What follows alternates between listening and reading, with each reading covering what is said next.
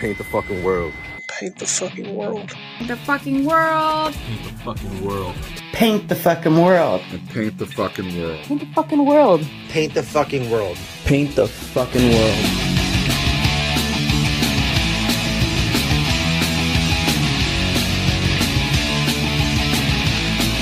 Hello and welcome to Paint the Fucking World, a podcast for artists by artists. My name is Visual Salt and joined here with my co-host Nolan, and we are with Robin from the Sad Babes Club. How are you this evening, Robin?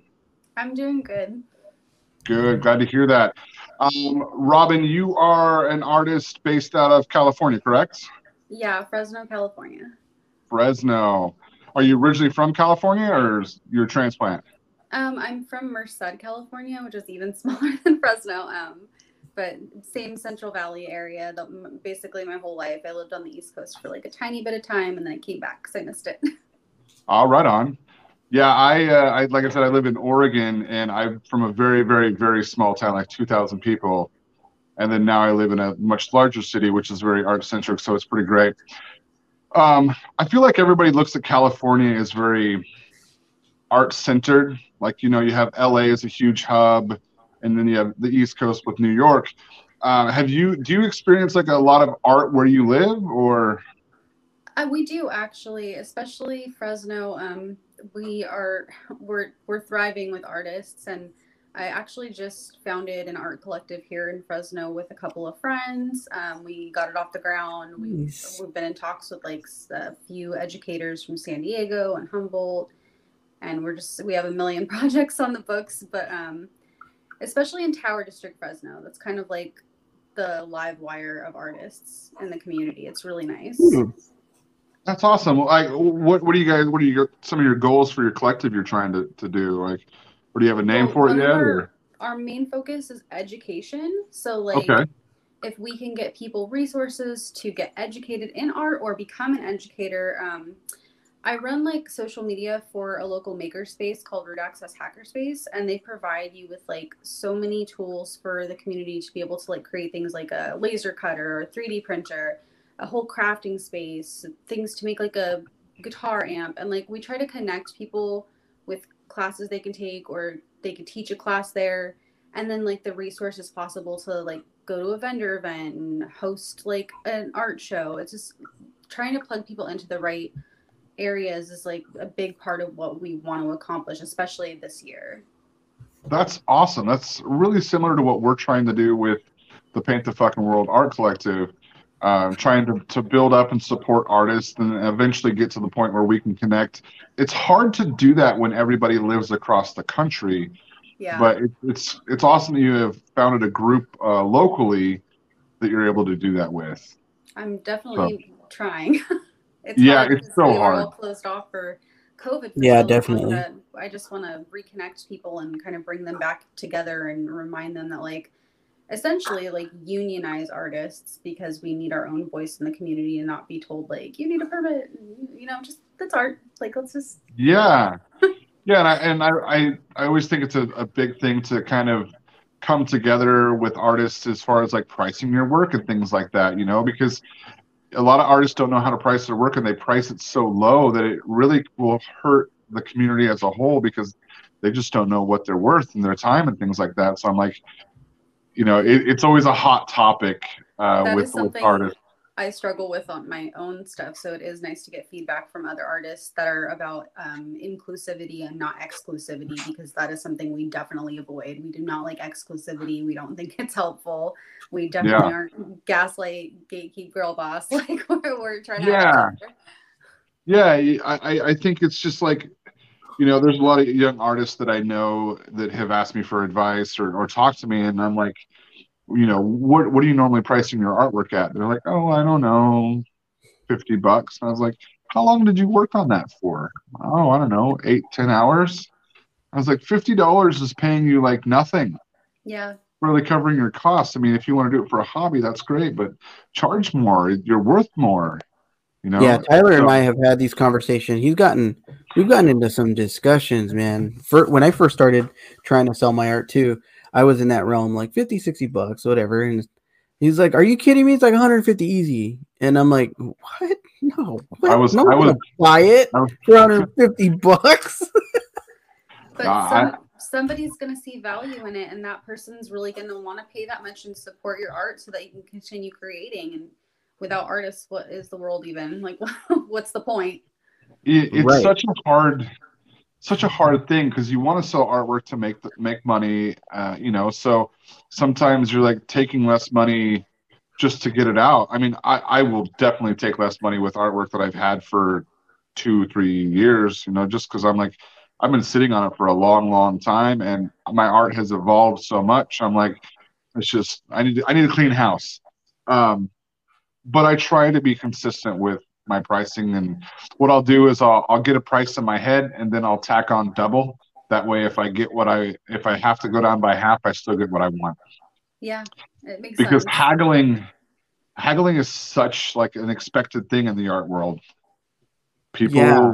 Which is and unfortunate because they'll buy fakey art crap on Amazon for $30 and feel like they've really contributed to be like part of the art community. I'm like, please don't do that. Please just pay somebody that really put their heart and soul into a piece and actually value what they do. Yeah, I mean, one of the things that I told Marco, I was like, hey, if you go to, say, Fred Meyer's and purchase one of their canvas wrap prints, you're looking at about $200 for one of their nice canvas wrap prints from an artist that you don't know. It's not original, and most of the time it's an unknown artist anyways, but somebody won't pay $200 for an original piece of work because they think it's acceptable to try to haggle you down. Why is that an acceptable thing in this community? I just don't know. But artists undersell themselves all the time, and I try to let people know, hey, when you undersell yourself, it really hurts as the community as a whole, because people think it's acceptable from now on. That is so true, actually. I think I definitely want to bring that discussion up for our Art Block meeting, because that's something that a lot of the artists in the community struggle with, especially coming back from like not being, able to do art hops for 2 years and show off their stuff, and like they're kind of just like, how do I even make ends meet at this point? And I'm like, you could really put yourself like further out there and get more for it because you worked so hard. So that, yeah, it does mean a lot. Yeah, I mean, I started a project in October. I mean, a lot of people do Inktober, and I'm very stuck on selling those pieces for $31 because it's 31 days in October. Yeah. And it's just, so with all of those pieces, I could probably charge $50 to $100 per, but I'm very stuck with that number because it's kind of a special specific thing. It's like a theme. Yeah. Yeah. And Right. And honestly, it kind of drives a buzz, which is good. And I sell those pieces, and I think making art for everyone, because not everyone can spend like $3,500 on one of my larger pieces, but if they could spend $31 and still own one of my pieces of art, it makes them, it's more inclusive at that point that they can still be a part of it. Yeah. And I think having original art is special for a lot of people, so I like being able to provide a wide variety of price ranges and honestly going to different venues and setting up and selling. You kind of have to cater to that venue. Some of them are going to be more on the higher end. Some of them are going to be on the lower end. And that's actually something we talked about in our art collective too, is like when we have to cater to venues, it's not helping artists. And we want to try to like get our own galleries and just like set up shop in random places, do like not safe for work events, we want to do an art show specifically by children who can sell their art pieces. And I think that would be really fun. Yeah. I don't want to set them up in like the mall. Like I want to give them some cool place that they can feel really proud of and part of the community, and it's kind of edgy and make them feel like, even though they're kids, they're still people. Yeah, you pop in the Martinellis and pouring that 6-year-old Marco right now is going, yes, yes, yes. I don't know if you've listened to the episode with Marco, but at 6, he was out there slinging art on the side of the street. And honestly, get him started young. Yeah. My 3-year-old loves to make art to the point where I'm constantly scrubbing the walls, and it's very abstract, expressionist, just all the way down the wall. Is inner Jackson Pollock, man. Yeah. Now, do you ever make it out to any, art openings or galleries where you live, or is that more difficult with COVID right now? I do now. Like, I got vaccinated and boosted, and I feel like I double mask everywhere I go. I try to be very safe just because, like, I have like my mom I have to worry about and stuff. So I just Sure. try to kind of overdo it. And then when I am able to go out and do stuff, there's just a lot going on in Fresno. We have a downtown community, we have Tower District, we have North Fresno, we have Clovis, and like they always have something going on. So whenever there's any type of event, I do try to pop in and check it out and see what's going on. And then I also do social media for the hackerspace, so I have to kind of be on top of like what's happening in Tower because that's where they are, and it really kind of keeps me up to date on everything. And Sure. and our art collective like group stuff, like they're always telling me about stuff that's going on, so I kind of feel like there's so much I can't even like go to all of them, but it's good. Probably it's a little really overwhelming good. at times. I'm happy. I'm glad. For a while it was so stagnant. It was depressing. And I started hosting these mixers so people can just come and not work, because at vendor events, you can't talk to each other. You can't leave your booth. So we never really got to know each other. So I did like a non-work mixer where you can just go and hang out, and we put art supplies everywhere and everyone was just hanging out. No icebreakers because we're all weird and we can't. Artists are so weird. We can't do stuff like that. So no structure. It was just great. And we want to do more of those when it's a little safer, and maybe even online ones. I think that would be really fun. Yeah.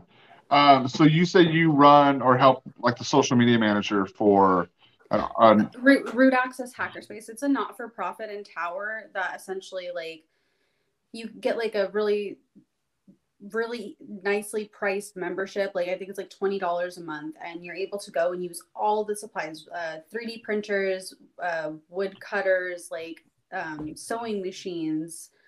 There's a whole lounge full of video games if you just want to come after work and like relax. There's a conference room, there's a huge printer, there's there's an endless Cricut machines, endless supply of stuff, and it's all donation based and community centered, and like they help people and they'll teach you how to use all of those things. So you're not just flying blind and need to know how to make, a resin 3D print. They'll be like, oh yeah, we can train you on it. That's awesome. Yeah. Now it's great. You have the collective you're currently working on, and then you have the Sad Babes Club. Now, is that the Sad Babes Club? Is that just you? It's just me. Just you. I'm the saddest member. Oh, hey, I like your shirt. Yeah. And then you have this other social media. That's a lot of social media you're going through. I mean, do you post for everything every day, or I try to post everything every day. I actually used to run like social media for a local tattoo shop that my friend owned, and for a local restaurant that was having a difficult time during COVID having the social media presence. So I would go in, do photographs, videos of their food, and just for like a whole year work for them until they were able to hire their own SEO person. And that was a lot. But I feel like when you are an artist and a small business owner, you tend to say yes to everything, even if you get overwhelmed, and you just keep going. Also, I have ADHD, so I don't think I can ever just not do something ever. Right. Yeah. Like clinical ADHD. I'm like it's not like a trend. Like I actually do, and it's very frustrating sometimes. It's not quirky, but like I can't ever just turn my brain off. So I keep it busy. Yeah, I have a tendency to put as much on my plate as possible, just because I like being busy, and so I do a zine once a month, and I just finished this one today, the last day of the month. And I do a sketch a day for the entire month, and I also write in it, and I interview artists, and it's a lot of work, but it's a lot of fun. And then I do all the social media for my own work, and then we're doing the collective now, and it gets a little overwhelming, but I think that it's worth it, because I know in the end it's definitely going to lead to something great. So, but yeah, it gets a little. It taught me to accept help and integrate with my community, because a lot of the time especially for my shop, obviously I have to do it by myself. Like I'm a sole proprietor. I don't have anybody working for me. And that part gets a little bit lonely. I have like a pretend skull that is my coworker I hang out with. His name's Stab. But for the other stuff, I'm like, why do I have to do this by myself? Like, of course I should ask my friends for feedback. I should have a FaceTime with some people when I get a little bit stressed and ask them for help, because I used to just not do that, and I would isolate myself, and it didn't help my creative flow at all, and it didn't make me want to do what I do. Yeah, we have the Paint the Fucking World Discord that the lounge always has somebody in it, and it's nice. We have a couple different lounges that we have an art lounge, then we have a regular lounge. We also have a movie room where people will go in there and stream movies and hang out. And it's nice to be able, with COVID and a lot of us being, spread out across the country, it's nice to be able to kind of, congregate in there and hang out and talk, and the mixing of ideas. And it's been really a really positive thing. And as not a single parent, but I'm a full-time parent, being able to have a place to go in and hang out while my wife's at work. Yeah. And not just talk to my 3-year-old. It's kind of great. Have an adult conversation. Sometimes I forget that I can do that, because my son is like 12 going on 40, but every once in a while he's like, you're still a kid, and I really can't bring any of this stuff up. Like, I have to find an adult to talk to. Yeah. And my husband, absolutely. he's always in the office. He's meetings. He's like a programmer. So okay. I don't know what any of that means. So. Yeah. Yeah, like we were talking earlier, I'm technologically inept. So let's take a step back in time here. Most people I talk to, they say they've been creating artwork since childhood, but when did you really start taking your artwork serious? Since childhood. Since childhood. So my dad, my biological father, I was not close to him as a teenager and adult, but in childhood, even though he was like heavily on drugs, heavily drinking, he was an artist. He would constantly throw me in situations with art supplies where he was pretty negligent, but most of the time he'd at least give me some art supplies. And I think that might have been the only time that he was proud of me. So I felt like it was very important to me. And he was, as a profession, when he did have a job, he was a grave digger, and he engraved tombstones for a living. So he did the artwork on a lot of tombstones. He even did his own parents' tombstones when he worked there. So I would be at the cemetery all the time looking at these like beautiful works of art, essentially marking somebody's passing, heavily inspired by it. And he would put my artwork all over his garage when he was working on his Harley and hanging out with his buddies. And he would be like, my kid did that. And it just made me feel good. So ever since then, even though he and I clearly didn't have a relationship as I was older, because I was like, oh, you are literally on drugs. It's not healthy to be around you. It's not positive as an influence. I didn't want my kid around him. So we were just like estranged. But I did carry that into like every aspect of my childhood. And my mom was like very helpful.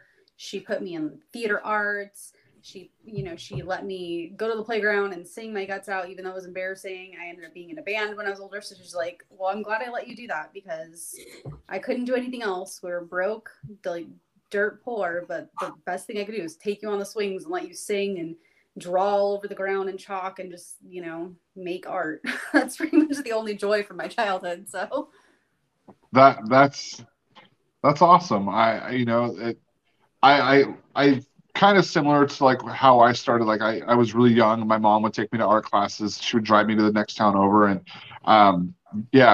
and I was in a band when I was younger and sang all the time, and very, very similar to my story as well, with obvious differences. But that's cool that you've been taking your artwork serious for a long, long time. I mean, it's something you've had a passion for clearly since childhood. I don't think I've ever wanted to do anything professionally besides that.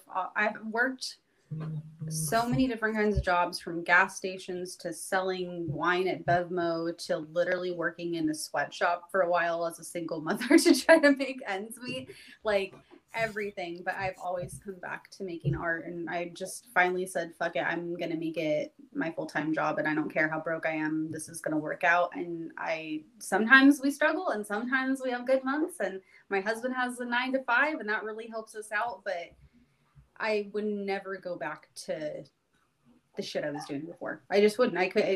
My soul would just die. Yeah. I think being a full-time artist is very much living with the ebb and the flow.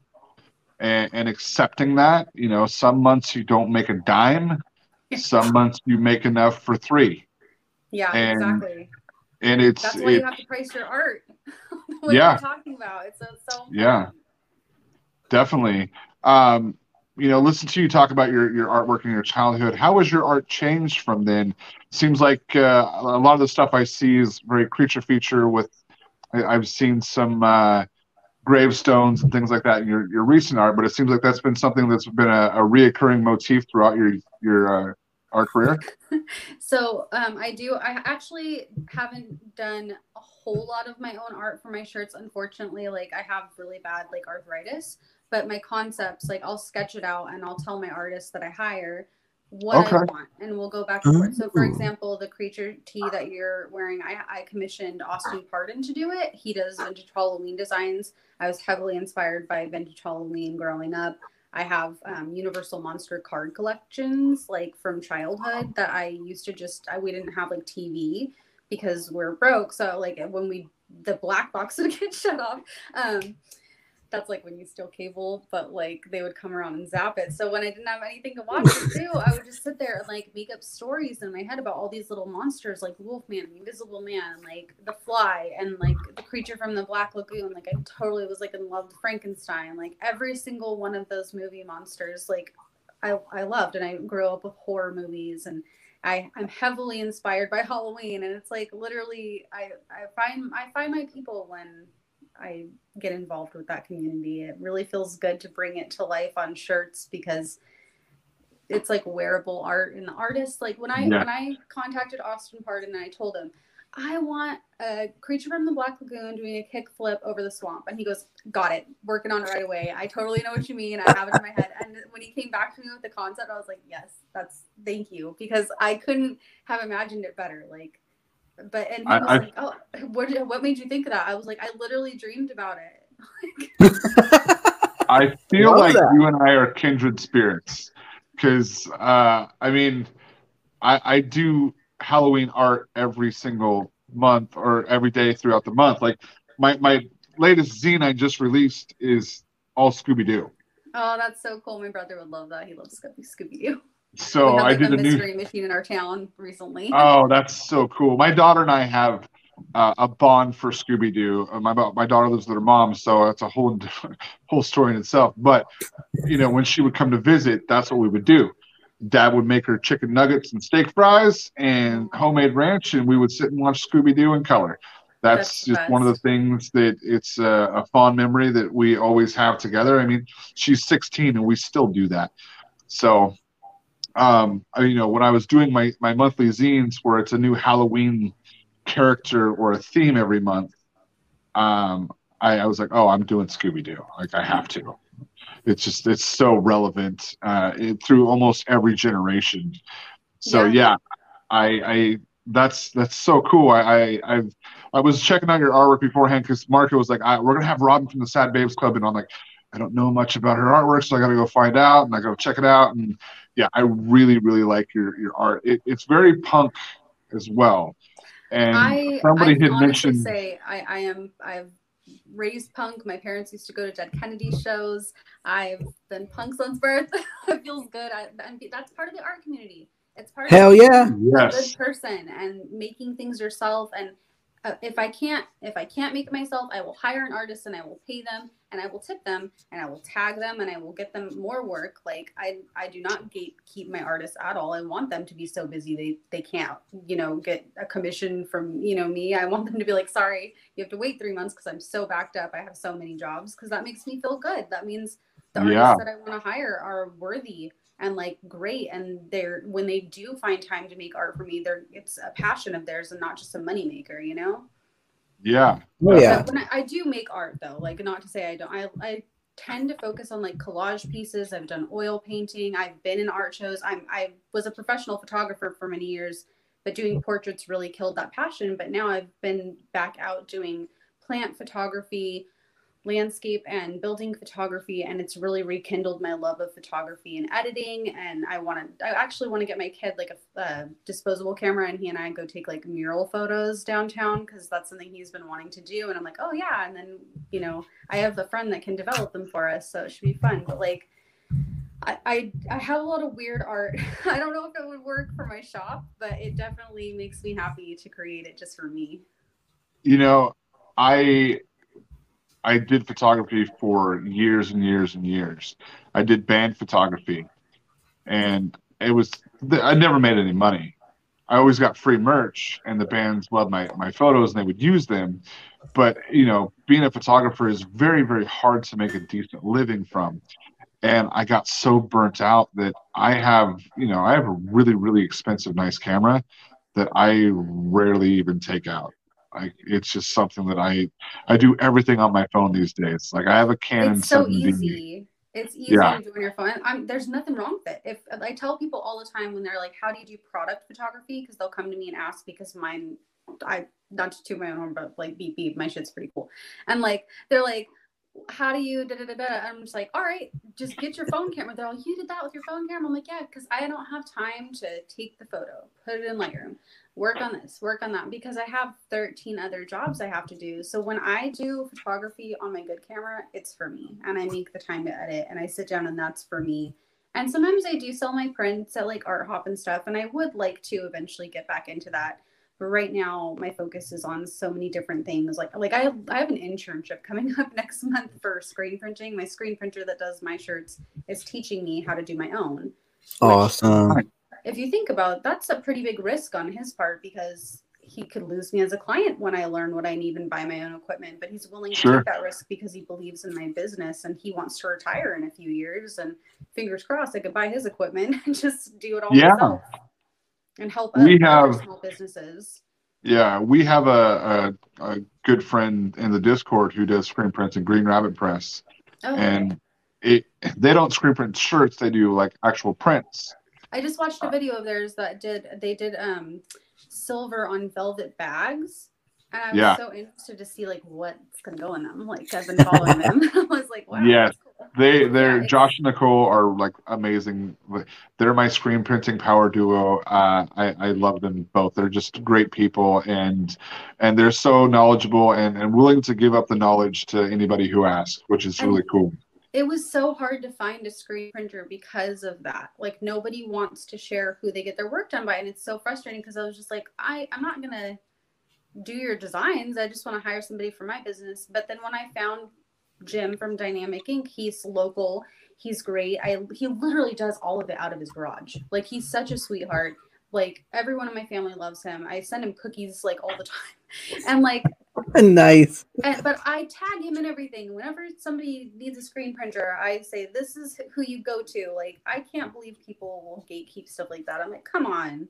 Like, there's enough for everybody. Yeah, I don't understand that. Like, when I first moved up here to Alaska, I was actually very overjoyed that the artist community was like really big, and people like at all the events around here. You know, there's a lot of different artists that do different mediums, and there was one that I instantly loved their style, and I was like, oh man, their stuff is so cool.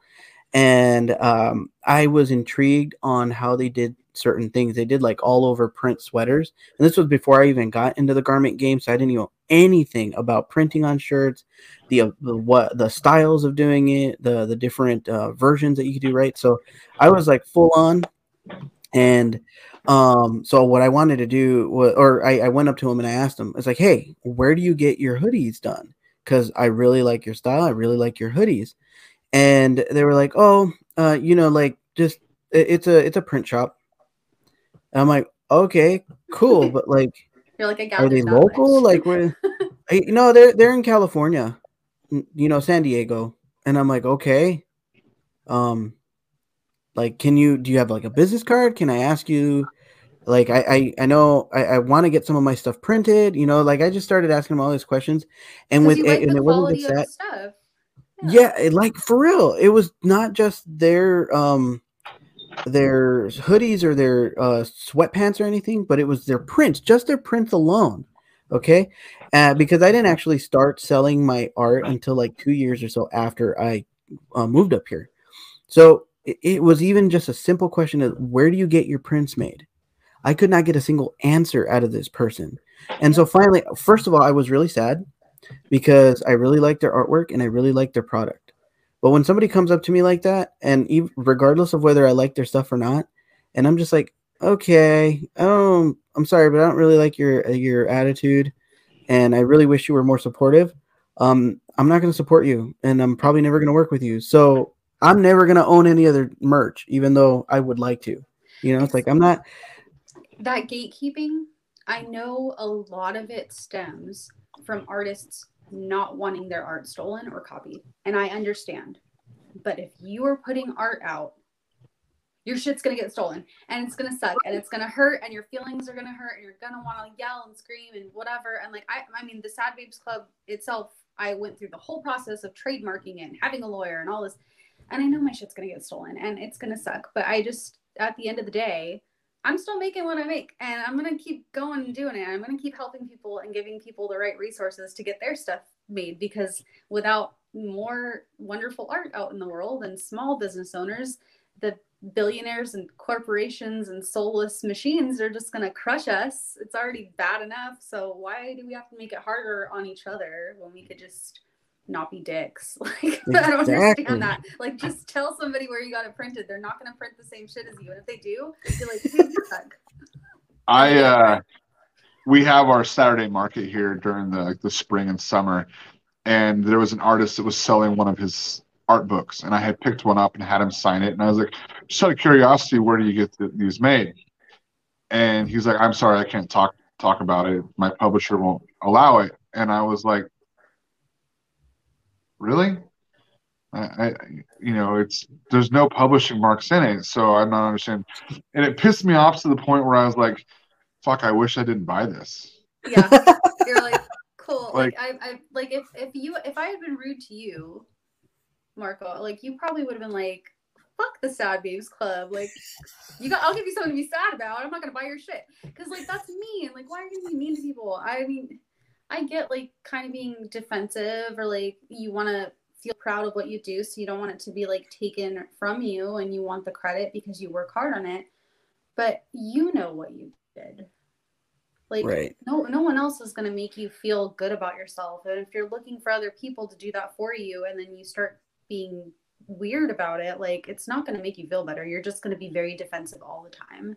And then some people, they just think they're hot shit, and like, that's cool or whatever, but like, we all die. So my philosophy on this is people that gatekeep are insecure about their own art. Mm-hmm. And I'm not in a competition with a single artist. Nope. I'm in a competition with myself. The day before me, the me from yesterday, that's the only person I compete with. I have a lot of people ask me what my favorite piece is. I always say my next one. And because it's exciting to think about what's to come, because you've already done what's done. Like, let's go. Yeah. Let's make some more I mean, I'm consistently trying to push myself in a new direction. If somebody was to steal my art, I would probably be completely flattered that they liked it enough to steal it. I have had one piece stolen off a wall where I was displaying. Kind of pissed me off, but I was like, they liked it enough to steal it. Yeah. So, but like, I mean, I feel like if somebody did that, I'd be like, you could have just asked me, and I probably would have given it to you, because I have given people prints before just because like they didn't have money, especially young people. Yeah, have, absolutely. Like, Venmo and stuff. I'm like, just take it and just like tag me in it for, to help me out. But like, if you don't have to, and it sucks, but the only time it's ever hurt me where somebody's like stolen like a concept or an idea that I worked really hard on, and like were like friends that just I didn't realize they weren't my friends. I didn't realize they were just kind of like glomming onto me to get a little bit of like notoriety or clout or whatever. Not that I'm like super popular, but like, I mean, I try to be open about who I am, and a lot of people like me because of that. And I think that's because I'm not a dick. And like, then they turn around and they kind of do the same thing. And I'm just like, man, like, you're not even passionate about what you're doing. You're just trying to make money and get a little attention. Like, that's not longevity, because you're never going to love what you're doing if you do that. Like, you got to find something you love to do. Otherwise, you're just going to be doing the same shit and being unhappy. You might have $1 in your pocket, but what's that going to get you at the end of the day? With the amount of money that I make a month, I have to love what I'm doing. You gotta love something about it. I have to be passionate about it, because like I said, there are some months where I don't make a dime. Yeah. And that's just the harsh reality of what it's like being an artist. There's a lot of I listen to this podcast called Clean Break. I don't know if you ever heard about it. It's an art and business podcast. It's very informative. I glean a lot of information from it. I'm gonna take a note. But the reoccurring theme that I hear in that podcast all the time is you have to eat a lot of shit before you succeed. Makes sense. Yeah. You kind of and then you put a lot of money back into your business if you have a small business and you don't see any of it and you're in the red for a long time. Yeah. It's very sad. Unless you get lucky and have an investor. But even then, I started doing videos on TikTok about how things get produced or how I get them produced, because a lot of people will message me and be like, oh, you're out of this tea. Can you get one printed? And I'm like, I don't do like pre-orders unless I know that my printer's like, hey, these are like 2 days out. And I'm just like, okay, I need to make enough money to like pay for the shipping for when I do sell more. And I've only done that like 2 times, and I only do limited, like 5 or 6, 7 shirts maybe. But most of the time it's ready to ship in my hands. I know I have it. And I order them in batches based on how many colors there are with a local screen printer. So I can't do like a one-off shirt for you until I learn how to screen print. That's one of the reasons I want to do it, because I'd like to do like a one-off crazy shirt on some flannels or like some vintage pieces that I find, because I have a lot of friends that do vintage, like reselling and stuff, like in collections. Mm-hmm. And they've talked to me about it. I'm like, yeah, that'd be dope. Like when I learn how to do it and I don't suck. But like for right now, I can't just give you one shirt, because that's not how it works. He has to order the blanks, and he has to order the ink, and you have to set it all up. And then I have to pay for, the minimum of like 25 shirts or 50 shirts, depending on the colors. And that's just the way it is. He's broken it down for cost for me too. And he gives me all of a deal. And I still don't make that much money, because unfortunately, I don't price myself the way I'm supposed to. I feel bad now, but like I really should charge more. No, I don't know. You actually reminded me about something that just recently happened. It goes with what you were just saying, and then what we were talking about before with the whole like art stealing and stuff. Yeah. This actually has nothing to do with art stealing, but it was just so phenomenal to me. It like melted my heart. Okay, so a local person apparently bought one of my t-shirts with my Mother Earth graphic on it, right? It was a small, and either didn't fit them, didn't like it. It was a gift for somebody and they didn't like, I don't know, but it ended up in a secondhand store, which I'm okay with. I don't care. Somebody paid for it. Somebody bought it, decided they didn't want it. Cool. You still got the money for it. It's cool. Right. And it's out there. But the cool part is that my shirt got a second chance at life, because somebody locally that does exactly that, goes secondhand storing, and then they put stuff on flannels and resells it, literally found my shirt, and I press my own neck tags, and I put my website. I put my website on the neck tag, right? So this person went to my website, found me on Instagram, and messaged me and asked me, "Hey, can I use this on a flannel?" And I was like, wait, for what? Them to even ask you that is cool, because most people do it and resell it. And that's fine. That's their right. They can do what they want. It's like yard sale law or whatever, but like that's pretty polite and kind. It was so freaking cool.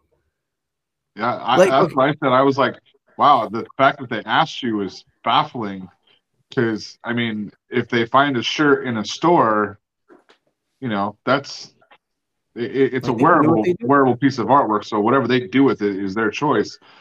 They purchased it at that point, but the fact they reached out is really cool and just says a lot about that person as an artist. Yes.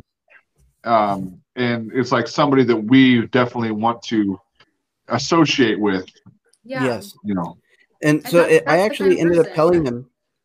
I actually ended up telling him exactly what you just said, Tyler. I was like, first of all, thank you so much for reaching out to me, but you can do whatever you want with that shirt. I got what I needed out of it, and now you get to do something with it because you paid for it fair and square. That's exactly what I said. but she was like, they were keeping me up to date with everything. They're like, okay, this is what I'm thinking. This is the flannel I want to put on it. And it was just really cool because they were like asking me what I thought or whatever. And then once they put it on the shirt, not only did they put their markings, their tags and all that stuff, but they went and cut out my tag and put it on the shirt as well. I was like, what? And they tagged me on Instagram. They tagged me on like their Facebook. It was awesome. So I was like, okay, new friend. Definitely. But yeah, that's how it should be. We should be supporting each other with that level of like care and integrity. But it is their choice to do whatever they want, and you can't get upset. But like, it does, when things like that happen, it really does feel good. Yeah, I agree. I mean, when the way this podcast kind of evolved was, after I did my first zine, I wanted to start featuring artists. So I did the second one, and I just sent Cold Creep. Stephanie was in my second one. I love her so much. Yeah, she's amazing. We love you. Yes, she's been. Her and I have been friends on TikTok like almost since I joined. So like a year and a half, I've been watching her work, and I just love it because it's very much akin to what I do. She doesn't know this, but there was a time when I first started Sad Babes, my partner that I had started it with split. It was not a fun or exciting time, and I don't want to talk about that because it's negative, and I don't want to badmouth people. But It sucked. It was bummer. And I had tried doing some TikToks and tried to get myself back into the hype and been like, I can do this. I can do this. And then there was like a day where I was just like, I think I might just sell all my stuff and quit. And Stephanie friended me and made an order that day. And it was the first order I had in like 3 months. And I just sobbed. I was just like crying at my desk, like crying, like, okay, I don't fucking suck. Like this, for some reason, like she made me feel like I could do it. And she was so kind. Like she commented on my videos. She really engaged in conversation. She wasn't just like a one-off, like, oh, cool, I like your shirt. Like she was very passionate about trying to be friendly and supportive, and just she's a good one. She really is. And absolutely. After that day, I really was just like, fuck, like I can do this. Like I just needed that little boost, and she gave me that little molecule of serotonin that kept me in the game. So thank you. Wow, that's so cool to hear. I mean, I'm so blessed. Like I handwrite every note when somebody buys something from me. Like, and I always I send them a thank you because it means a lot to me that they liked my art enough to purchase it.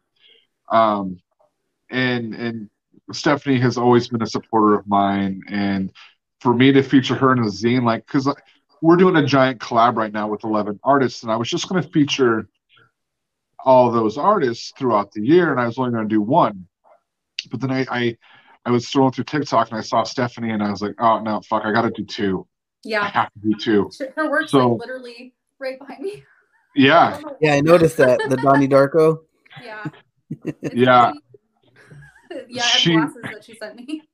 Yeah, so like I was just like, I wanted to feature her, and I reached out, and she was so cool, and I sent her this list of questions, and she like went so above and beyond answering them that I was only going to do like one small article and then the picture that they submitted. I ended up giving her 3 pages worth because I was like, there's just so much good content in here, and what she had to say was just so cool and exciting, talking about her paranormal stuff. And I was like, oh, I can't limit it to 2. I have to do 3.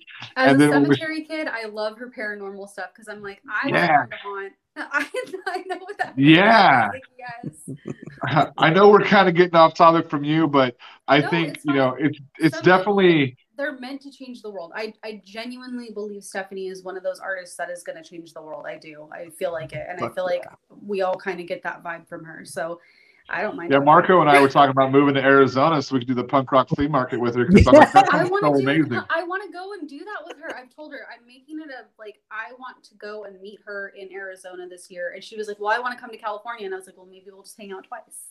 There you go. Yeah, like we should have a group thing meet up. Yeah, I mean, yeah. So when we featured Stephanie, I believe this month as well.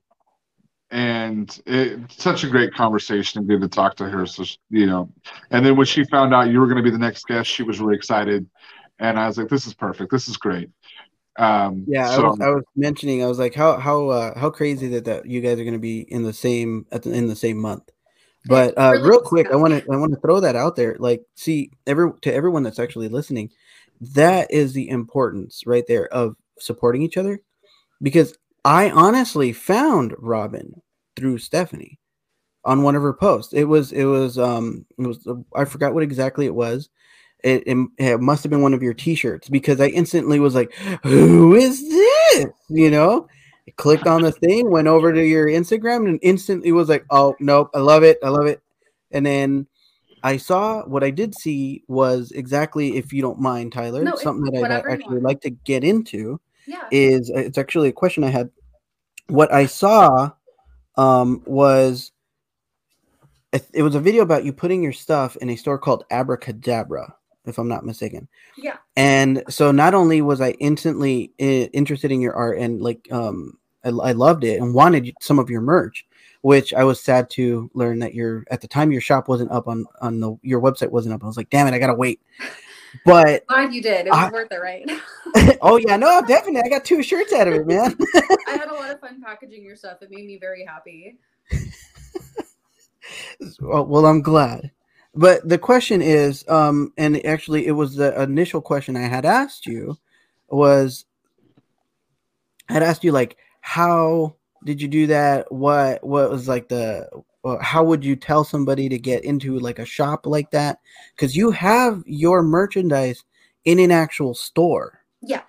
And you went off and told me all this information that I wasn't expecting, which was great. And I instantly was like, I love this person. Like she's awesome. Because you didn't know me. You did not owe me anything. And just the fact that you opened up that much was kind of my mindset and what I try to do as well. Because when I'm out there hustling, anybody, doesn't matter what age, comes up to me and asks me a question, I will base almost like lose sales just because I would rather explain to this person how to make money. I know it's very bad business practice, but I'm like, this guy's interested, or this individual is interested, not only in my art, but how to do this. These people might buy something. And again, I know it's very bad business practice, but just the fact that they have that wanting to, right? And that's how I felt when you were talking to me. So first of all, for the people that are interested, how would you like tell somebody to go about doing that? Well, so Abracadabra is a shop actually based in my hometown. It's about an hour away from where I live. Owned by a crazy weirdo named Sarah, who I love. And she had like a lot of very like interesting, weird, oddity stuff, vintage stuff. And I really meshed well with her shop. And I had done a couple pop-ups like outside of her shop. She had bought some of my stuff. We got to talking, and she had a partner at the time move out and have like literally across the street open their own shop, and so they could spread out. And I was like, are you subleasing space? Because I would rent space here and put my stuff here. And she was like, yeah, I was going to try to look for some people. And I rent and I pay every month. I'm happy to say I make way more than my rent, which is great. She lets me merchandise it how I want. It's kind of like my own little Sad Babes corner. And I take lots of video and photos and I go and fill it myself. And she helps me keep inventory, and she just charges me rent. And the tiny bit is like tax that it takes for her to like put things in a bag, because she has to like buy the bags and stuff. Like I don't provide them. But if I wanted to, I'm sure she wouldn't charge me because she's just kind. But if you want to put your stuff in a place, there are so many different options to do it. If you can't find somewhere to sublease, or if you can't afford the rent of sublease, I would recommend looking for like, especially if you're an artist, looking for like a local music store or art store or your local weird shop, candle store, whatever you gravitate towards, something you enjoy, and see if they will do consignment, because that's a great way to start, even just to get your stuff out there. You won't make 100% of what you would sell it for normally, but say you sell a bunch of stickers there and you make 60% of what you would normally make. They get 40% for hosting your stuff and providing the tags and providing the bags and selling it. And you get that 60%, but then they also just sold your stuff in a store, and people are going to remember that. And they're going to be like, oh, you're out of those stickers I like. And they're going to be like, oh yeah, they have an online shop. oh, they have an Instagram. Here's their card. And eventually you can find a place to sublease. And my goal is to have my own brick and mortar someday where I'm doing screen printing out the back, helping other small businesses, running an art closet. Too many goals, but you know, like I could go on forever. But that's how I did it. You just got to take a chance. If somebody laughs in your face, laugh harder, because you will find your niche. You'll find your corner of the universe. It's your corner. It's nobody else's corner. You make space for yourself. Spread out. Don't let anybody make you feel small. Spread out, because no one's going to do it for you. Yeah, I absolutely love everything you just said. I've actually, I have prints in my local comic book store. They purchased a bunch of prints off me, and I completely forgot about that. But they purchased them outright and then put their own price tag on. Like wholesale. Okay, that's another option, right? Wholesale is great. I actually am looking into doing wholesale in the future when I have more items, because I'm screen printing them myself, and a couple local places have asked me already. But it's because I've gotten my stuff out there with consignment first, and then got good stuff, man. Right? Yeah. Have you found that this doing this, taking this step and taking this chance has allowed you to expand your business further? Oh, 100%. I do not regret it one day. I was nervous for about 14 seconds, and then I got an email from Sarah the next day saying, oh, you already sold, da, da, da, da, and that gave me a boost, because I might not sell something every day, but when I do sell something, they tag me on Instagram, they tag me on Twitter, they tag me on TikTok, they make videos of my stuff. They'll do like a little, oh, I got this at Abracadabra, and she has an online shop. And I'm just like, these people that don't even live in the same town as me see my stuff and wear it. And then there are people that come to Merced, because it's like the gateway to Yosemite is their motto. They come from out of town, stop in Merced. You see Merced students come and see it. And before you know it, you just have this tiny little, the Sad Babes Club is growing. There's more Sad Babes everywhere. We're all sad sometimes. Speaking of Sad Babes, how did that name come about? Yeah. Well, ironically, a group of friends and I were going to have a podcast together over the pandemic. A lot of us are not friends anymore, unfortunately. It sucks, but that's the way it goes sometimes, especially when you're not like physically close. People grow apart. But they were trying to like brainstorm names, and I threw out the Sad Babes Club, because I was like, we're all sad, we're all like babes, everyone's a babe, like guys, girls, whatever. Sure. And they were like, oh yeah, that works. And then like we did one episode and everyone dropped out, and then like one of my friends was like, you thought of the name, why don't you just do something with it? Like I had already had a small shop that was like loosely Disney based. I really like Disney, maybe not as much now, but I used to love it. And like I was making handmade items and stickers, and I was like, I would like to gravitate away from that and do things that I personally am more interested in and aren't like happy and peaceful and cutesy, because that's not really me. Like I've always been kind of like weird. I would say your aesthetic is very punk rock, which I love. You know, I mean, you got eyeballs hanging from your ears right now, which is right. Oh, my friend Craft Sylvania she's my earring dealer. That's awesome. Now I know that Cult Creep had brought up, like, I guess that kind of segues into another question that Stephanie had asked about, how do you deal with,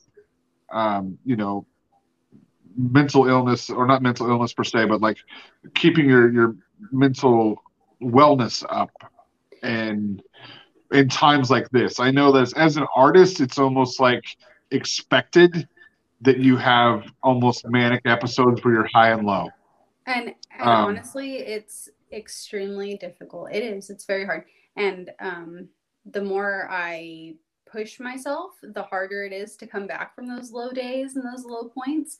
But I just try to let myself feel like shit. And that's honestly, we're especially the generation I'm from, we're immersed in this culture of like self-care and be happy and positive vibes. And I'm just like, look, sometimes you just feel like shit, and there's nothing wrong with just owning it and allowing yourself to feel like shit some days, because there's not a magical quote from the internet that's going to cure that. And there's not like, you can't sprinkle fairy dust on everything. Like sometimes you just gotta feel like shit. That's what my whole motto, like my unofficial motto for my shop is, it's okay to cry, because I tell my son all the time, I don't want him raised with toxic masculinity. And my husband tries to show him emotions that are raw and real and original, and like show him that it's okay to express them. So yeah, it is okay to cry. It is okay to feel like shit. It's okay to have a bad day, because someday it won't be like that. You have to go through those times, and those times, they're going to teach you a lot about yourself. And that's not for anybody else. You don't owe anybody anything. You owe yourself. And you're with yourself 24 hours a day. Nobody else is. So if you're feeling like shit, go ahead. Like Robin, I'm giving you permission. Feel like shit. It's okay. Tomorrow is a new day. You made it 100% of the way through all the other days that you felt like shit. I guarantee you'll make it through this one. You just got to give yourself a chance. Yeah, I think as a creative, like I said, it's almost like a preconceived notion you have to have those manics. And I'm very much somebody who does, and I do wear my heart on my sleeve, and I am not afraid to cry at all. Like I stay away from sad movies because I'm a blubbering idiot, and so I'm like I just that's who I am. So I just don't want to be that person. And I have things in my life that it may correlate to that trigger me into those. You know, my wife makes fun of me, and she does it less now that she understands a little bit my triggers and things like that. But she's definitely has made fun of me in the past for it. But that, you know, the whole toxic masculinity thing is definitely it's a hard thing for a lot of men to get over, and because it's not okay to be yourself. To be yourself, and like, I love that. Crazy. You said something that really struck me, because when I read the Sad Babes Club, I instantly, it seems feminine to me. But you said, what you said there is, we're all babes, you know, man, woman. And I was like, oh, okay. Because it's that toxic masculinity that we're just programmed to think about all the time. Girl. And like, that's something that I like for a long time, I haven't had time recently. I make like feminine hygiene products that are reusable, washable, and better for the environment. And a lot of people were like, oh, you're just making feminine products. But I'm like, technically they're not feminine products, because transgender people can use them too. Not, you know, non-binary people use them. And to put a gender on a piece of cloth is insane to me, because I don't give a shit who wears my stuff. As long as it's not like some fucking Nazi, I'm cool with it. Yeah. Come on. Saying that people that wear makeup, right? Because that's what those are usually meant for, right? It's a clean up makeup. People that only wear makeup is feminine. My son uses them. He has a skincare routine, and he's like, "Oh, mom, make me some heart shaped ones. Make me some blah blah blah shaped ones." And he picks out the fabric, and my husband uses them. They're great. They're good for the environment. There you go. I mean, I have a 16-year-old daughter that I have made quite clear to her that whatever she needs, she is, you know, she can come and talk to me about anything. Exactly. And that's how it should be. Yeah. Right. If you need me to pick you up from something from the store, I will go do that. I have no problem doing that. I am, forgive the phrase, but I am comfortable enough with my sexuality that I can do any of that stuff, and it doesn't bother me at all. Well, I think it's just weird that we as a society have this like fascination with like shaming women or people who have periods for having them, because I'm like, it's not, you can't just like turn it off, like I don't understand that either. Time, man, like, and it's 50% of the population's gonna have a vagina. Like, deal with it. Well, and as a single father for a long time with my daughter, I mean, yes, she lives with her mom, but that's something that I had to be like versed in for her. You know, if she came and that happened, why, you know, her first time why she was in my house, I would have to deal with that, and I can't freak out. You know, I gotta be that support system for her. So, you know, and I don't know how. It's a completely natural part of life. Yeah. And people experience it, and they don't have a choice. And the other people that don't experience it should just treat it like it's as normal as having, I don't know, like watching TV or eating. Yeah, definitely. It's literally just part of life. Like, yeah. I'm sure people are listening and going, wow, that took a real big turn, but I don't really care. But that's really part funny of is my I was art is making sure that people understand that my stuff Yeah. isn't girl stuff just because it has the word babe. I like that you brought that up because there's one of my friends from high school recently reconnected with me at a vendor event. He was I can't even probably like 6'5", beard.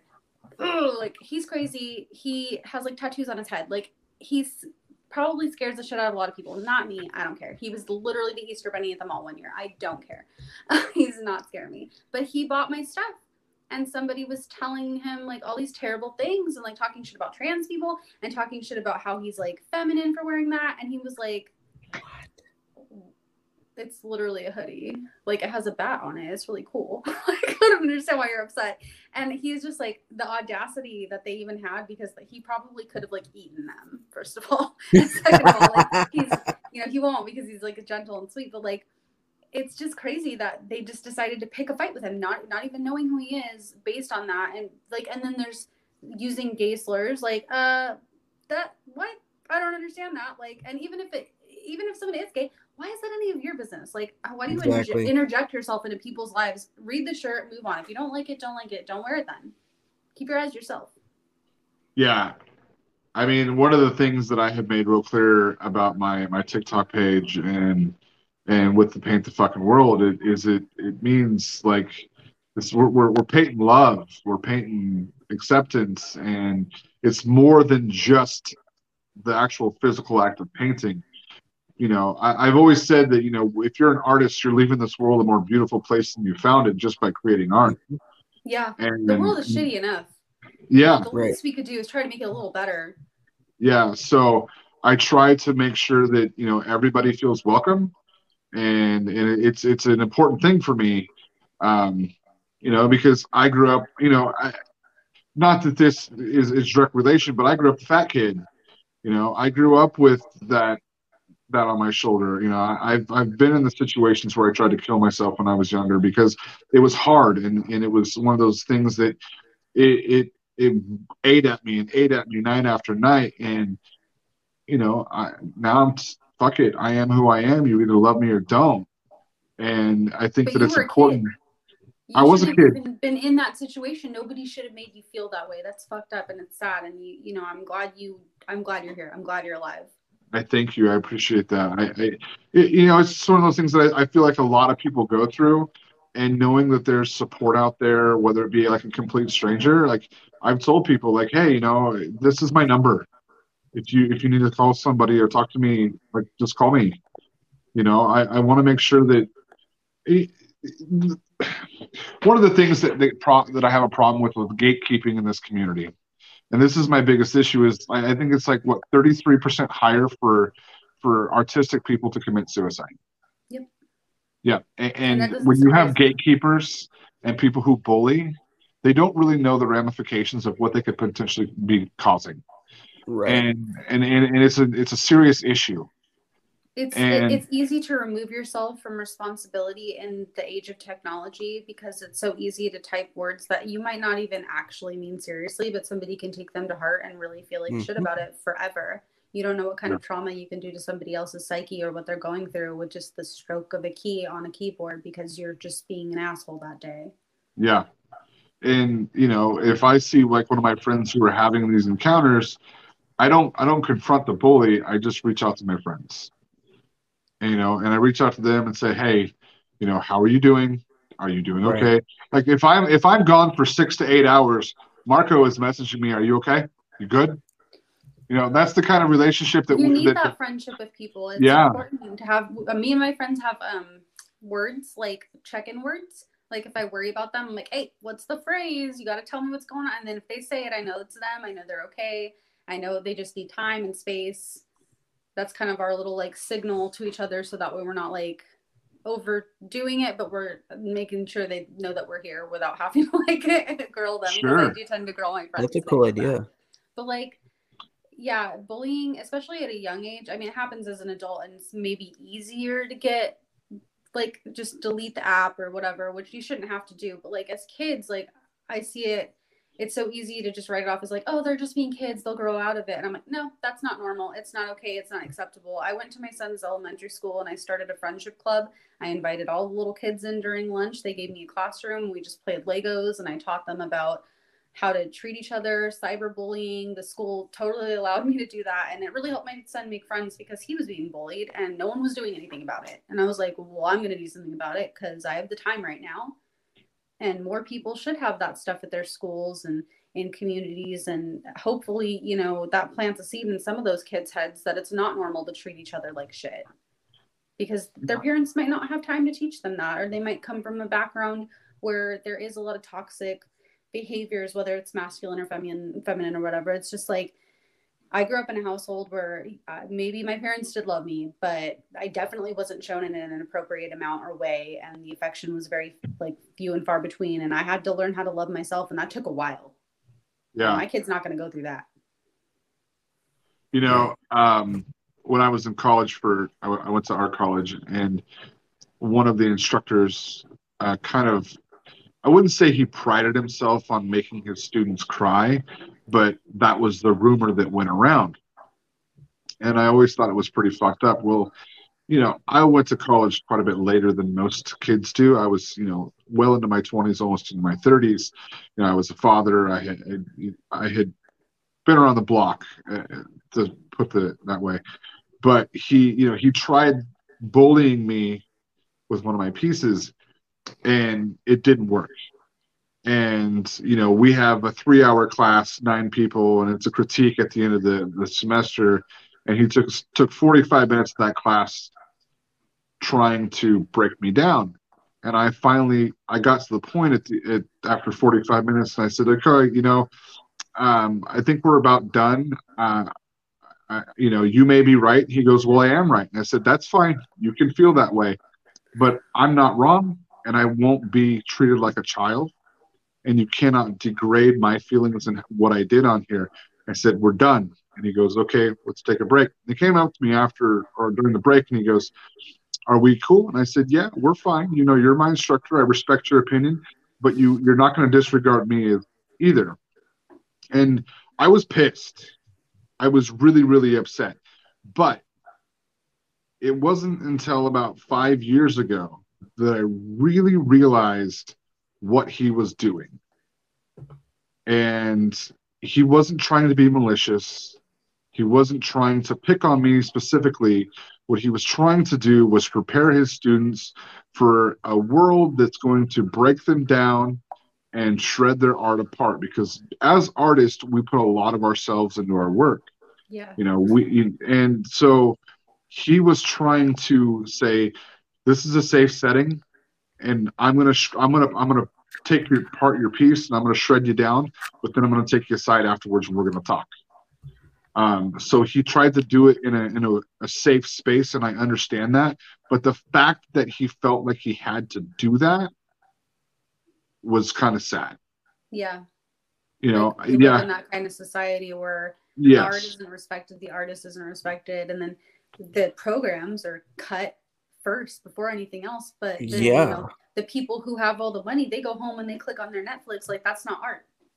Like, those aren't actors and people that wrote those jokes that you're laughing at, and the music that's composed in those TV shows that you're so obsessed with don't come from artists. And yes, no, cut those programs. See how much more fucked up the world is going to get without art. Yeah. Because we're not. But then we have artist collectives that don't let shit like that happen. That's what unionizing artists should be. Maybe not formally unionizing, but basically at least getting together and saying we're not going to take any more shit from other people, and the critiques are going to come from within. Yeah. It's such a weird world, and it's kind of it's very sad at times, for sure. No, definitely is, man. And your name puts it in perspective, you know, because even though it came from a podcast that, by the way, the name still would have fit perfectly. I feel like I was definitely speaking my own vibe when I threw that name into the ring, because that's how I felt that day. And I did feel like that's something I carry with me a lot, is I am sad sometimes and a lot of the time, but I manage it the way that I do. So what I really like about the name is when I first read it and thought about it, and we are talking about like, masculine and feminine and all that stuff. I actually got none of that when I first read it, because what I like held on to, or what I like took from it, was the club part, the Sad Babes Club. I was like, ooh, I want to be part of that club. So like it made me think of like, the Losers Club from It and stuff, and that amalgamation of artists and losers or outcasts, and so it's Sad Babes makes me think of that. And I was like, this is dope. Yeah, I was like, this is dope. The names got me, the arts got me, your mentality, your openness, right? All that got me. So I definitely knew I had to get you on here.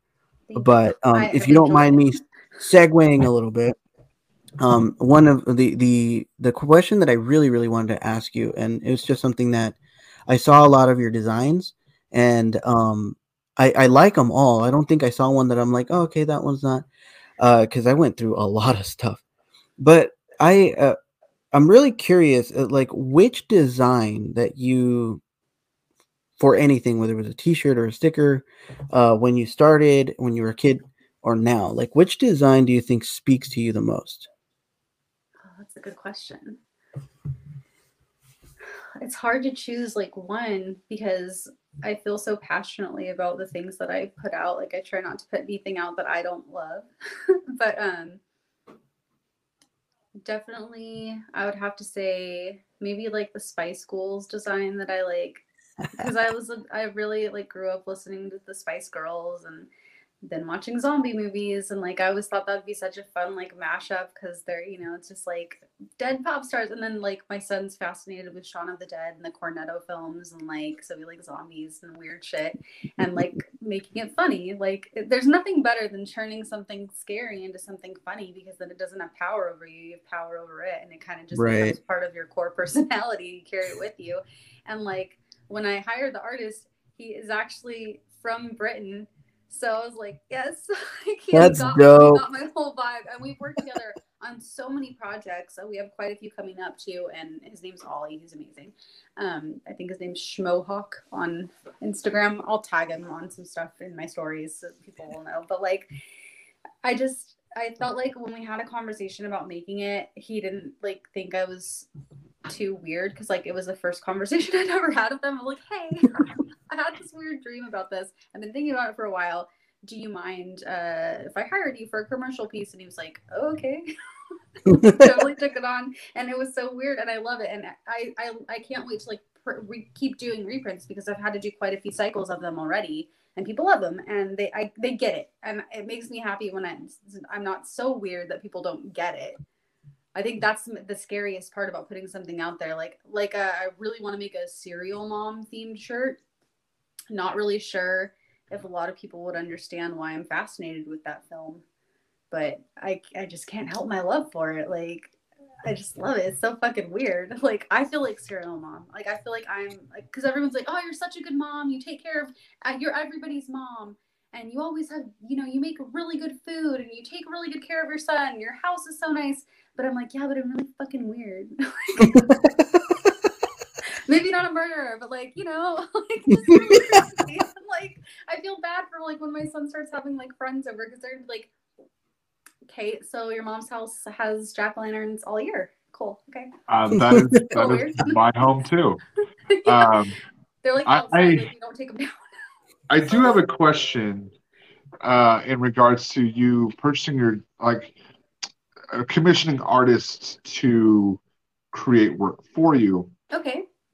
When it comes to that, have you, like, I know as an artist, like a lot of my stuff is very much in the same vein, like in the stylized, the way that I do it. Have you found that you might get some designs back that aren't fitting with the continuity of what you're trying to put out? Yes. And I have I've hired artists. I pay them up front. I don't, you know what I mean? There are some artists that are like, pay me when it's done, but like, I'm going to pay them regardless. And I've received pieces where I'm just like, okay, like, we're just not vibing. We've done the back and forth. I've tried to like, and I'm not like cruel, but I'm like very to the point because it's a commercial piece. Like I'm hiring you to do commission for commercial work. So it's like something I'm going to end up selling. So it's not like just like a portrait of myself and I just don't like the way I look. Like it's, Sure. you know, something I have to put out to the world. So I want to make sure that it's like fluid of what I usually do, but different in their style. And sometimes it doesn't work out, but I still pay them and I still tip them and I keep it in my back pocket. And I think maybe another artist can tackle this project and I can show them the concept for it. And I can show them what the other artist did as an example of what I maybe don't want, but still appreciated. And like, Sure. and sometimes artists have come, like I've hired them for multiple projects and then I'll come to them with one project and they're like, no, they're like, that sounds like no fun. That sounds terrible. And I don't want to do that. And I never get upset about it because they're the ones doing the work for that. And if they don't understand where I'm coming from, or if they just aren't feeling it, you can't fake passion. You can't fake that vibe because like if somebody says, oh yeah, cool. And then just like, I don't want people pencil pushing, you know what I mean? I want them to actually like what they're doing if they're coming to work for me. Yeah. Like, I get asked to do portraits, well, fairly often I do, and I will usually do them. But if somebody brings the topic of a pet portrait, I'm like, here's a list of artists, go to them because I'm gonna do pet portrait. And honestly, and I research the shit out of my artists. Like, so if I see something like I have a concept in mind and I'm like, okay, but what artist can I hire for this that's really going to understand where I'm coming from? So like for the shirt that you're wearing, I cannot think of another artist that I could have possibly hired to do that. Like if he had said no, I probably just would not have ever done that design because when I envision it, I envision his type of like vintage, Halloween art. Maybe 10 years, I would find somebody that would make me feel like they could get that across the right way. But I'm very passionate about like really finding the right person. Oh, also, I love Stephanie. Yes, please. Yes. Oh my God. I would love to collaborate with you. But like, it's a connection, you know, you got to know people and you have to know when it works and when it doesn't work, and there's no shame in being honest about it. But definitely if you commission somebody and it doesn't work, you better still pay them because they did put in hours on that shit. They might not have put out what you like, but if you went back and forth with them for multiple weeks, days, even hours, and they put something together and it is quality work, you can tell they spent time on it, but it just isn't what you like, but it is based on the concept. That's probably your bad because maybe you didn't research their style of art enough and Sure. made that mistake before. And that's just a real thing that really happens. Yeah, no, definitely. I love the fact that every question I've had written down, we haven't even got to half of them. I'm so sorry. No. I love it because we have went off on completely different directions. And I love the fact that I haven't even had to look hardly down here at my screen because this is such a great conversation and we're going in every direction that we should. But there are a few questions I do want to ask you before we close up. We are running to that hour and a half mark, and I don't want to get people being like, dude, what the fuck? And I'm actually going to skip this one because I think I know what your ultimate goal with your art career is. You said you want to own a brick and mortar. So I think that's where you see yourself with your ultimate goal, maybe 10 years down the road. But one question that I've been asking artists, and it's been kind of a fun thing because I love to read. I'm a big reader, and I don't get to do it as much as I'd like, but there are books that I've read in relation to art that have helped me along the way. Do you have any books that you would suggest to an artist that you have read that has helped you with your art career or to deal with an aspect of your art career? Well, I think I glean a lot of perspective from music. So when I read punk themed volumes, I really get inspired. So one of the pieces of fiction that really inspired me and is an extremely fun read and really made me want to get out there and create was Hairstyles of the Damned by Joe Meno. And he's one of my favorite artists of all time and favorite authors of all time. Poet. He's phenomenal. And another person that I think is a great author that has really kind of like, she has like an ethereal fairy garden interesting perspective in writing is Francesca Lia Block. And then when I really just want to like read something that kind of puts the whole occult young person weirdo vibe. I like Amelia Atwater Rhodes. She has some very interesting like vampire books that are like not creepy like Anne Rice, where it's like very like vampires, but more like vampires. Like, oh my god, I just saw that Anne Rice passed away recently, and I was like, I had no clue. My heart. And I was like, what? The world, because I follow her son on Twitter. Work. She was amazing. Yeah, I'm a big Stephen King fan. Oh, so, my mom used to write him love. No, she didn't. Yes, she did. She would have miseried the shit out of that man. She was in love with Stephen King, and she had every one of his books. And when I was growing up, at my son's age, he's 12. I was reading because the Green Mile would come to you in small volumes. It didn't come to you in one book when it first came out. And I would take them out of her room when she was taking naps from work, because she used to work at Mervyn's like 12-hour shifts. And I would be like, I'm reading the Green Mile. So inappropriate. So inappropriate. And I would never take it back because I loved it so much. The Girl Who Loved Tom Gordon. Fucking, heartbreaking, beautiful, scary ass book. Love that book. I have the pop-up book for that. Oh, that is so crazy. I have a huge Stephen King collection that I've been collecting for about 15 to 20 years. Since I was in high school. I read my first Stephen King book when I was in high school. And I'm ashamed to say that I have not read nearly as much as I would like, because time doesn't always permit that. So I try to read a little bit here and there. But I've been going through all of his shorter volumes and busting those out. Because the man can go on about, he's a describer, so there could be like 12 pages about a chair, and then you never fucking hear about the chair again, and you're like, dude, I don't have time for this. Yeah. No offense, Mr. King. Those are filler episodes. That's what those are. My next month's zine is all Stephen King. Oh, that's so cool. So everything, every one of them is going to be Stephen King.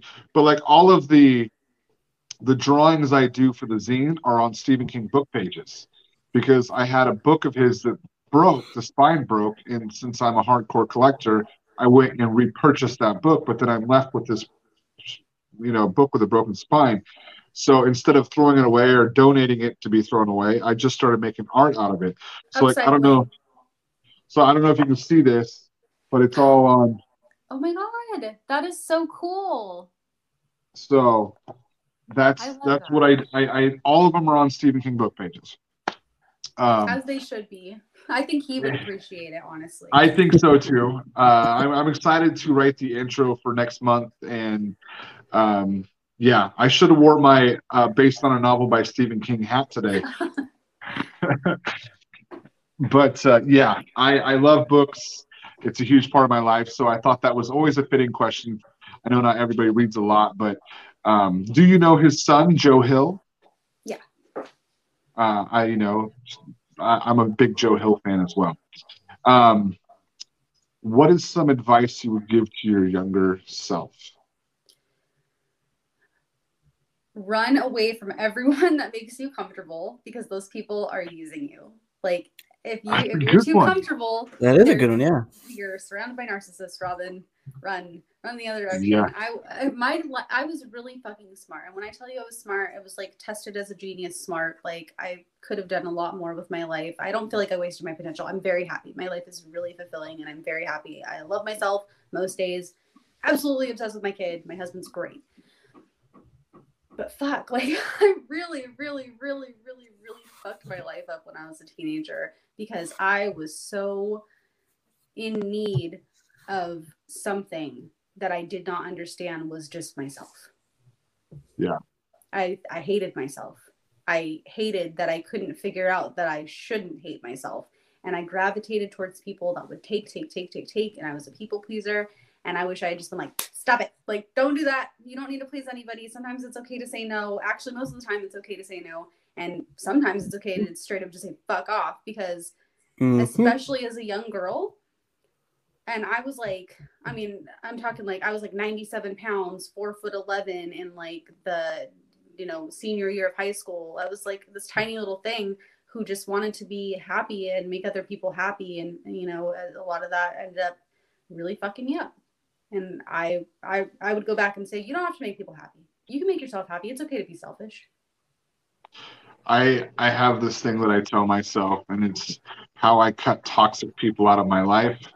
It is surround yourself with people who are going to bring you up, not down. What is it? You'd rather have a dollar bill than 100 pennies. Yeah. Yeah, exactly. So I just, it's something, because I've had to cut toxic people out of my life before, and it's always a hard thing to do. But, you know, you can't let people drag you down to their level. So sometimes you have to walk away. And that was the hard part. I didn't know how to walk away. I wasn't like give people a million chances, but I wouldn't see what they were doing. I wouldn't allow myself to see the true identity of who they were because I just wanted to see the good in someone. But as a Virgo, I'm very good at cutting people off and being like, I don't remember who you are. Like, I see people and they're like, oh my God, Robin. And I'm just like, I don't know who you are. Yeah. Sorry, I don't remember you. I haven't thought about you since I had to see you. I have one more question before we get off here. Marco, do you have any more questions? No, I think we're pretty good. All right, well, we're going to end with this one question. And this is, what advice would you give to any younger artist that's listening? Try everything. Even if you don't think that your art is what you want it to look like, you don't know what you want your art to look like, I promise. Like, someday you will evolve into the artist that you want, whether that be trying to find the right vocaling or, you know, trying to find the right guitar pedal, or trying to find if you're an oil painter or a collage artist, or you just simply like throwing shit at other shit and making it look cool. There's no wrong way to do art. And if somebody tells you that you're doing it wrong, it's fine. You can listen to them. But if it doesn't make you feel like that's the truth, then it's probably not the truth. And you should just figure out your right way to do art. There's so many different ways to live your life. You don't need a rule book. Just do it. And don't do drugs, please. I love it. I love it. Nice. Robin, thank you so much for this. Thank you. I had a lot of fun. We would love to have you on again in the future and check in with you and see how things are going. Because I feel like we could talk for another 4 or 5 hours. Agreed. And break that up into like an entire like season of podcasts. So I really appreciate you coming I told you on. I talk a lot. I'm sorry. And Robin, I'm gonna formally ask you right now if you would be interested in maybe joining in on some of our mini-sodes here and there, and as kind of I was thinking the same thing. Just kind of talk shop about a different topic in art, because I would love to have you on and include you more, because I think that you have such a unique perspective, and you're an absolute blast to talk to. So thank you so much for coming on and hanging out with us today. Does the Sad Babes Club have a catchphrase at all? It's okay to cry. It's okay to cry. It's okay to Hate cry. the fucking world. And stay rebellious, guys.